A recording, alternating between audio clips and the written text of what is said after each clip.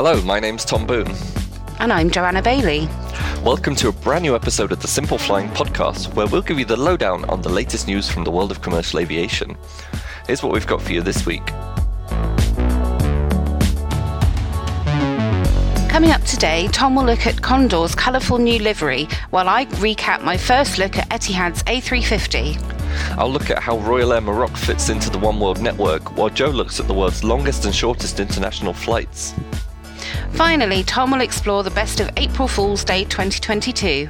So now you know what's in store, let's get on with the show. And I mean, I have to start with this story because, I was looking at this yesterday, and I think we're going to touch on April Fool's later, but if Condor had released its new livery on Friday, it would have been classed as an April Fool's. I thought it was a late one, to be honest. Yeah, well, I kind of saw they updated their Twitter photo, and I looked at it and I thought it was just like some Easter branding on the Twitter photo at first, because it does kind of have a bit of an Easter feel about it, and Easter's coming up. But no, they've decided they're going to scrap the Euro white livery, which is funny because I've seen a lot of people on Twitter who always complain about airlines going for Euro white suddenly being like, oh, I don't like this. But they're going for these vertical stripes that look a bit like beach towels. So deck chairs, parasols. They're going to come in 5 colours. So they've got yellow representing sunshine, reds representing passion, blue representing sea, green representing island, and beige, which looks horrible, representing beach. Okay. So according to Condor, these colours are going to stand for the diversity of the carrier's guests, their employees, and their opportunities to discover the world, which sounds like a lot of corporate talk. Yeah, talk. That's the word I was looking for.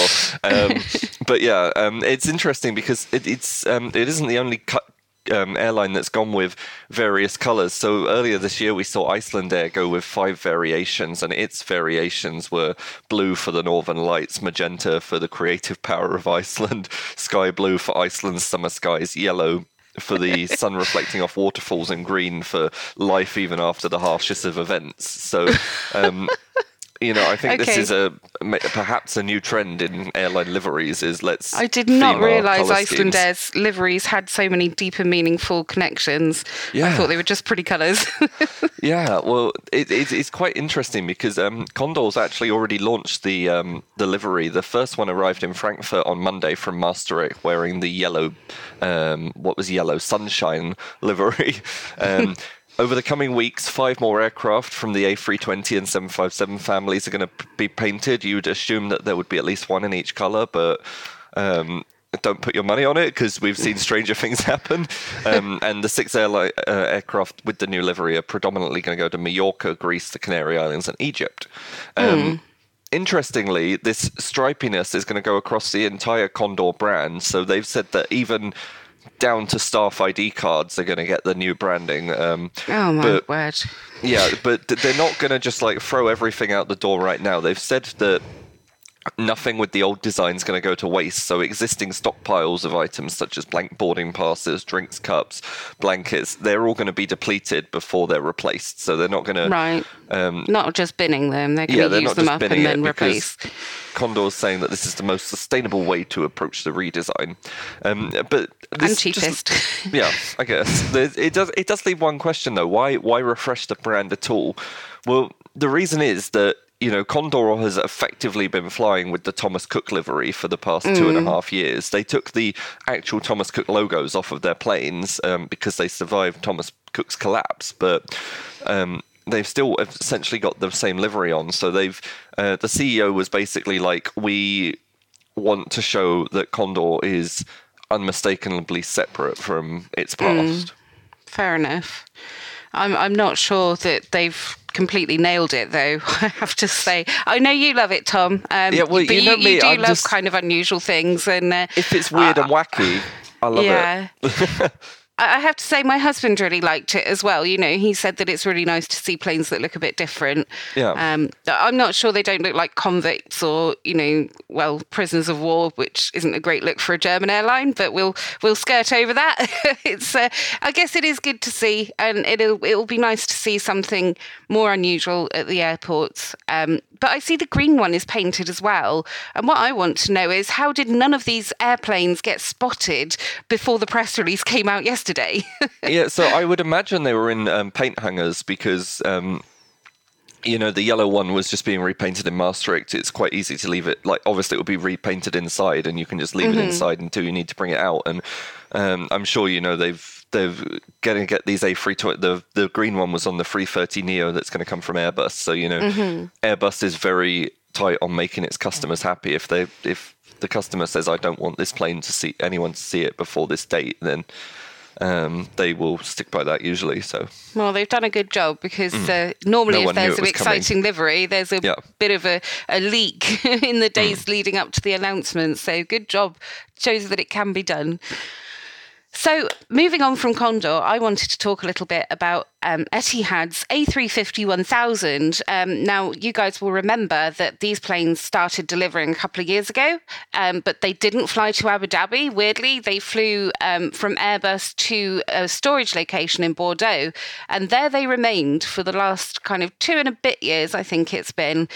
Well, finally, Etihad started bringing them out of storage and flying them to its hub at Abu Dhabi. And earlier this week, or was it last week? I don't know. My jet lag's terrible. I think it was last week. They finally entered revenue service. The first one to come into service, of course, had the brand new business cabin, and I got to fly it. I was very grateful to Etihad to allow me to check it out. Now, the seats are Super Diamond, which is kind of a standard these days in business class. It's the same seat they use on British Airways Club Suite, but of course, it's got some unique Etihad touches, some nice gold trim, and the little lamp that they have on their Dreamliners in business class, although it's kind of shorter and fatter, but still very nice. And, you know, overall, there's some really lovely touches. There's lots of storage, which is always welcome for people that are travelling business class and want to pop their phone somewhere. There's wireless charging for the phone, although it didn't work brilliantly, I have to say. But it was a nice touch anyway. I saw the sticker, and I thought that was the only thing I didn't like. I thought the sticker looked a bit cheap. I think the sticker looked a bit cheap, and I think it actually interfered with the charging. I'm going to publish my full seat review later this week, but it was quite a thick sticker, and I took my phone out of its case, and if you kind of pressed it really hard onto the side, it would start charging, and sometimes it would hold that connection. But I do think that fat sticker was maybe interfering slightly. It would have been nice if they just like etched it into the, you know, just etched the symbol for charging into the top of the side there.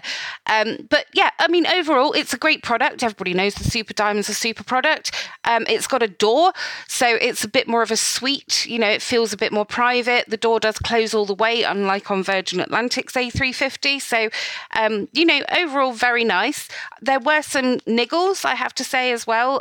For example, they've decided to do away with the central bins. That kind of creates you say that, but I feel like at least British Airways, which has the same product, to my knowledge, I may be wrong, also has the central bins gone there.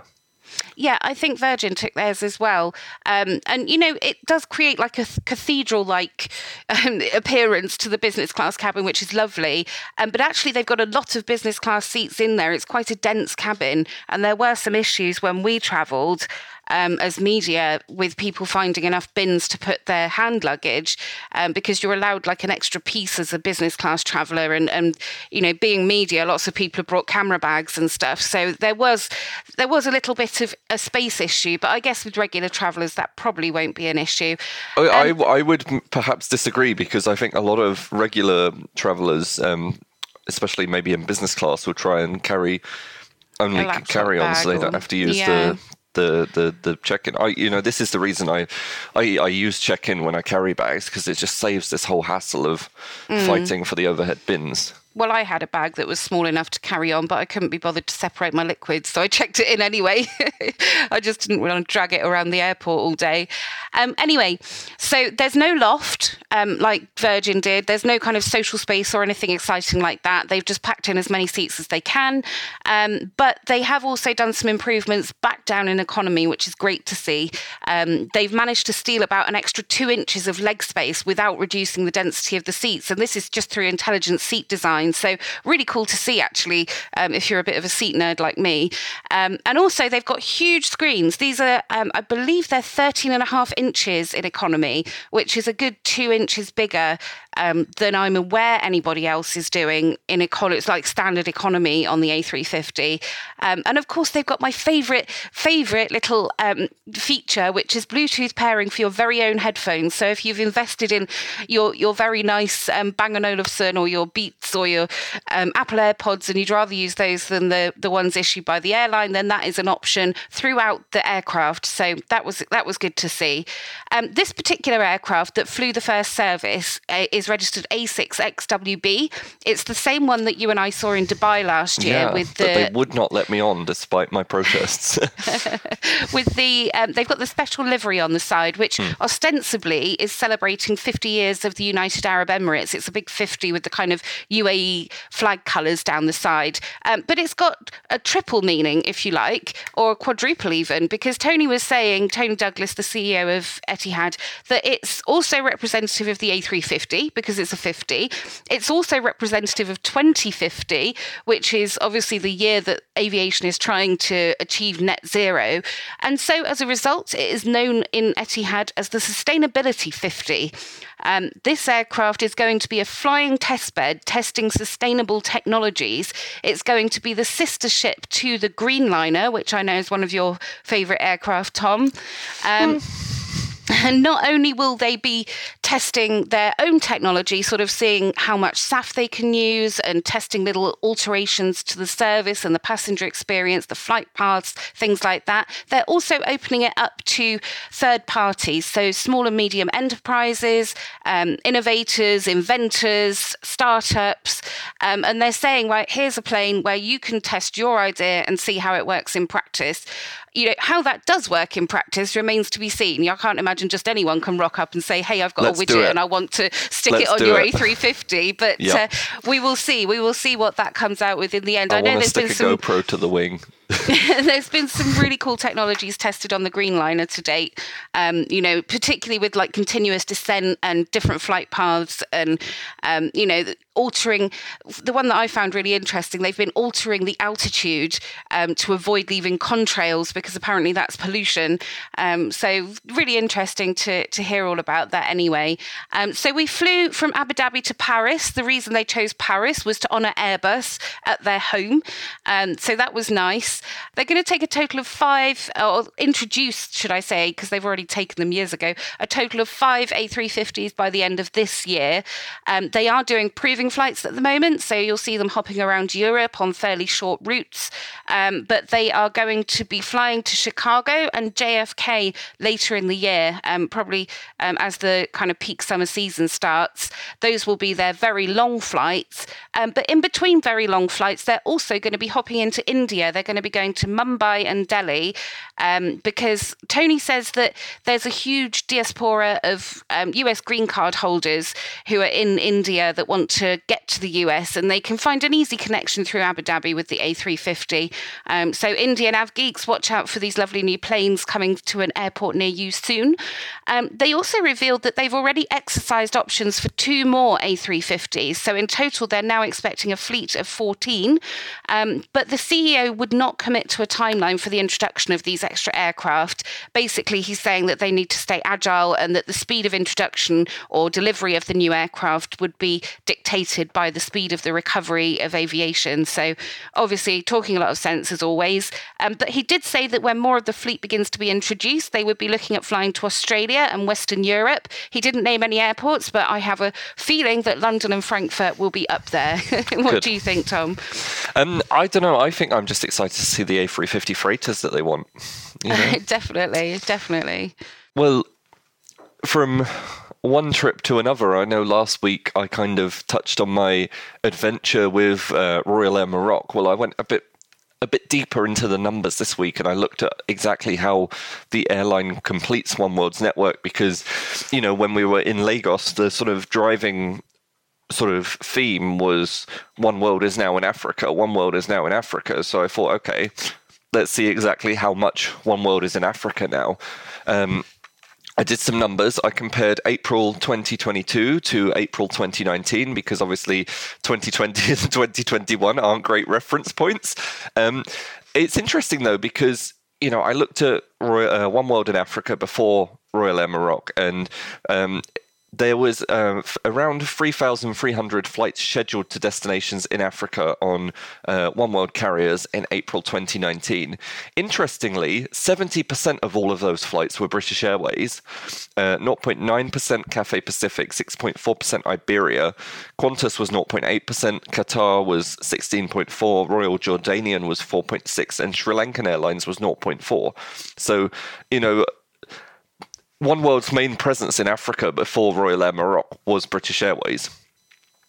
The 7 carriers served 30 destinations on the continent. Interestingly, there were 4 destinations in South Africa that were in the top 4.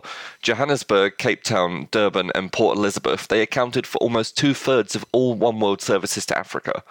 So, there are more destinations being served, but the majority of Oneworld to Africa is BA to South Africa.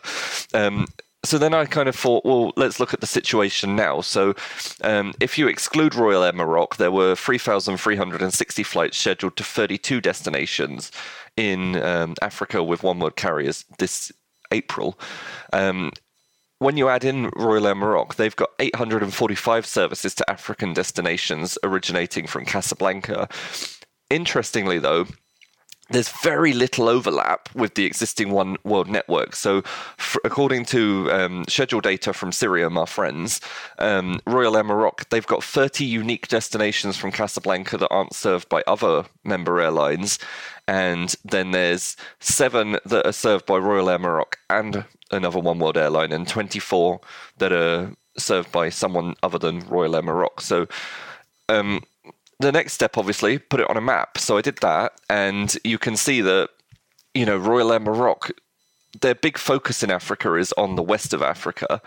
And when you contrast that with the existing Oneworld network to Africa, that's a very sort of neglected area in the Oneworld network. So when you visualize it, I'd recommend looking on the article because it makes it really clear when you visualize it. But it really is a sort of good idea for Oneworld to get them in, because there's still like a big part of Africa that's maybe neglected, but this has filled a big hole. Awesome. So I wanted to just talk a little bit about the world's longest route. Now, if you said to people, what's the world's longest flight? Most people would be able to name the Singapore Airlines flight between Singapore and New York, which has been the world's longest flight. But another airline is on the cusp of launching a longer flight, and it's exciting. It's the situation around it is not so exciting, but for me, I think I love looking at like the longest and shortest flights and seeing who's going where. So Cathay Pacific is planning a flight which will overtake Singapore Airlines' longest flight. And this is all because of the Russian invasion of Ukraine, because of the sanctions and the no-fly zones over the airspace. So Cathay will alter the route between Hong Kong and New York. So rather than flying over the Pacific and then over Russian airspace, it's planning to do a flight that routes over Europe and the Atlantic instead. So it's going the wrong way round, basically.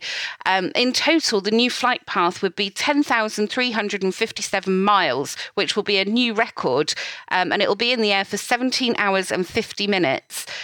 So Singapore Airlines still holds the longest flight time in the world at 18 hours for its Singapore to New York route. But because the direction that Cathay's flying means means it gets the tailwinds, it covers more distance in a shorter amount of time. So maybe they should just slow the plane down a little bit to get the record. Yeah. So Singapore Airlines, they fly just over 9,500 miles, and so Cathay's flying about another 700 miles, I believe. So it's interesting because they aren't using a specially designed aircraft. Singapore obviously flies the all-business A350, the very non-dense version that Airbus calls the ultra-long-haul version of the A350. Cathay's just flying a regular old A350 on the route. So, it's cool. I don't think they'd be able to do it in the other direction, but because of the tailwinds, they're going to be doing it in the return direction just fine. I kind of imagine that the loads on the plane are probably fairly low anyway, given the strict rules to enter and leave Hong Kong. Yeah, exactly. It's probably going to be mostly cargo and just a few select people. So I'm sure that does help. And at the same time, Qantas has revealed its shortest international route. So this isn't the shortest international route. That's still held by a little sector between Brazzaville and Kinshasa, which is between Congo Republic and the Democratic Republic of Congo, which covers just 13 miles. But for Qantas, they're well known for lots of long-haul international flights, some of the longest flights in the world. But the new route they've announced connects the capital of Timor-Leste to Darwin. The airport's called Dili. Now, it has been flying this route since last April using a 737-800, but that was via an Australian government essential air services contract, so a bit like our public service obligation routes that we get in Europe. But now the contract has run out, so they are launching the route as a scheduled service, and it's become Qantas's shortest international scheduled service. So it's a 1 hour, 20-minute flight, which actually doesn't sound that short because, we got lots shorter than that. But for an international flight, I guess it's quite short. And it covers about 450 miles. Oh, yeah, it's Qantas, isn't it? I was going to say, surely, London to Amsterdam isn't even that, but Qantas don't Qantas. Fly that route. No, for Qantas, you can tell I've only short. had one coffee at this point. So you got to remember, Qantas, like their domestic flights, are pretty long haul on a lot of them. So this is it's an interesting international flight to see anyway. So I just wanted to flag those up because I do find it quite interesting. Well, it is interesting. I wanted to end the podcast on maybe a slightly outdated but lighter note, and I wanted to talk about the best April Fool's pranks that I found from airlines and aviation-related entities on April Fool's Day. So, I think the best one, the award or one of the best ones was Emirates. Emirates always does something good. I think they've done better, though. This year they launched Emirates, which is an anagram of Emirates. And it was basically meant to be like a sort of Deliveroo, Just Eat type service where you can, I could order a pizza from Italy, say, and then a cabin crew would go fly it to you. Get it from the restaurant, and then they'd fly it to Dubai, and then fly it to Frankfurt, and then deliver it to my house. And they used that in the example video, and the guy was like, "Oh, the pizza's a little bit cold." I quite like that one. You would like this one. Lyft, the South African carrier, they announced that they were going to be launching dogs-only flights, including the crew would also be from the four-legged variety. So, I thought that was they did create a mock-up of the aircraft, and it had a grass carpet in the middle, and instead of the sort of toilet at the back, they just had a fire hydrant in the back. So I also like Geneva Airport have come up with this new scheme to save queuing for security lines. Instead, on a voluntary basis, if you've got an approved helmet at check-in, you can get in a basket and you'll go with your bag to the airplane through the belly of the aircraft, and then they'll deliver you there, and then you'll just walk up the steps. They did a whole video about this. It's quite good. I'd recommend checking it out. I did also like French Painter from Twitter shared a photo of a Ryanair Airbus A350 850. What exactly does that look like then? Well, it's interestingly, it's an unpainted airplane with a Ryanair tail, but it's missing the engines, which presumably are an optional extra for the Dash 850, because Ryanair loves their optional extras. Another one that I liked, this one I think was maybe the winner this year. WestJet revealed that it was going to launch Boeing 787 flights to space with its new subsidiary WestJet X, with the X that. Meaning space. So tickets are going to cost $500,000 for a one-way trip, but nice. WestJet did say that's half the price of the company's competitors, but the company's competitors don't go one way, so figure that what you will. But there is going to be Wi-Fi available, so you can TikTok from space. I think the best one, though, was an airline startup that I saw, and it's called Simple Flights by Simple Flying. So our joke was that we were going to launch an airline flying from London Heathrow to London Gatwick, from Newark to New York, and from Tokyo Haneda to Tokyo Narita, and then flying between these hubs, with some very creative seating ideas from my balcony. I didn't expect that it would get, it got quite a lot of good response from the community. Attention. So yes. Clearly that was a good idea. But we do have a sense of humour, honest. Yeah, I think you did a great job, Tom. I enjoyed it. The thing is, like some people, I think, April Fool's Day, go ridiculous. Show it's not going to be. Don't go something like, oh, could this be right? Just go ridiculous from the get-go.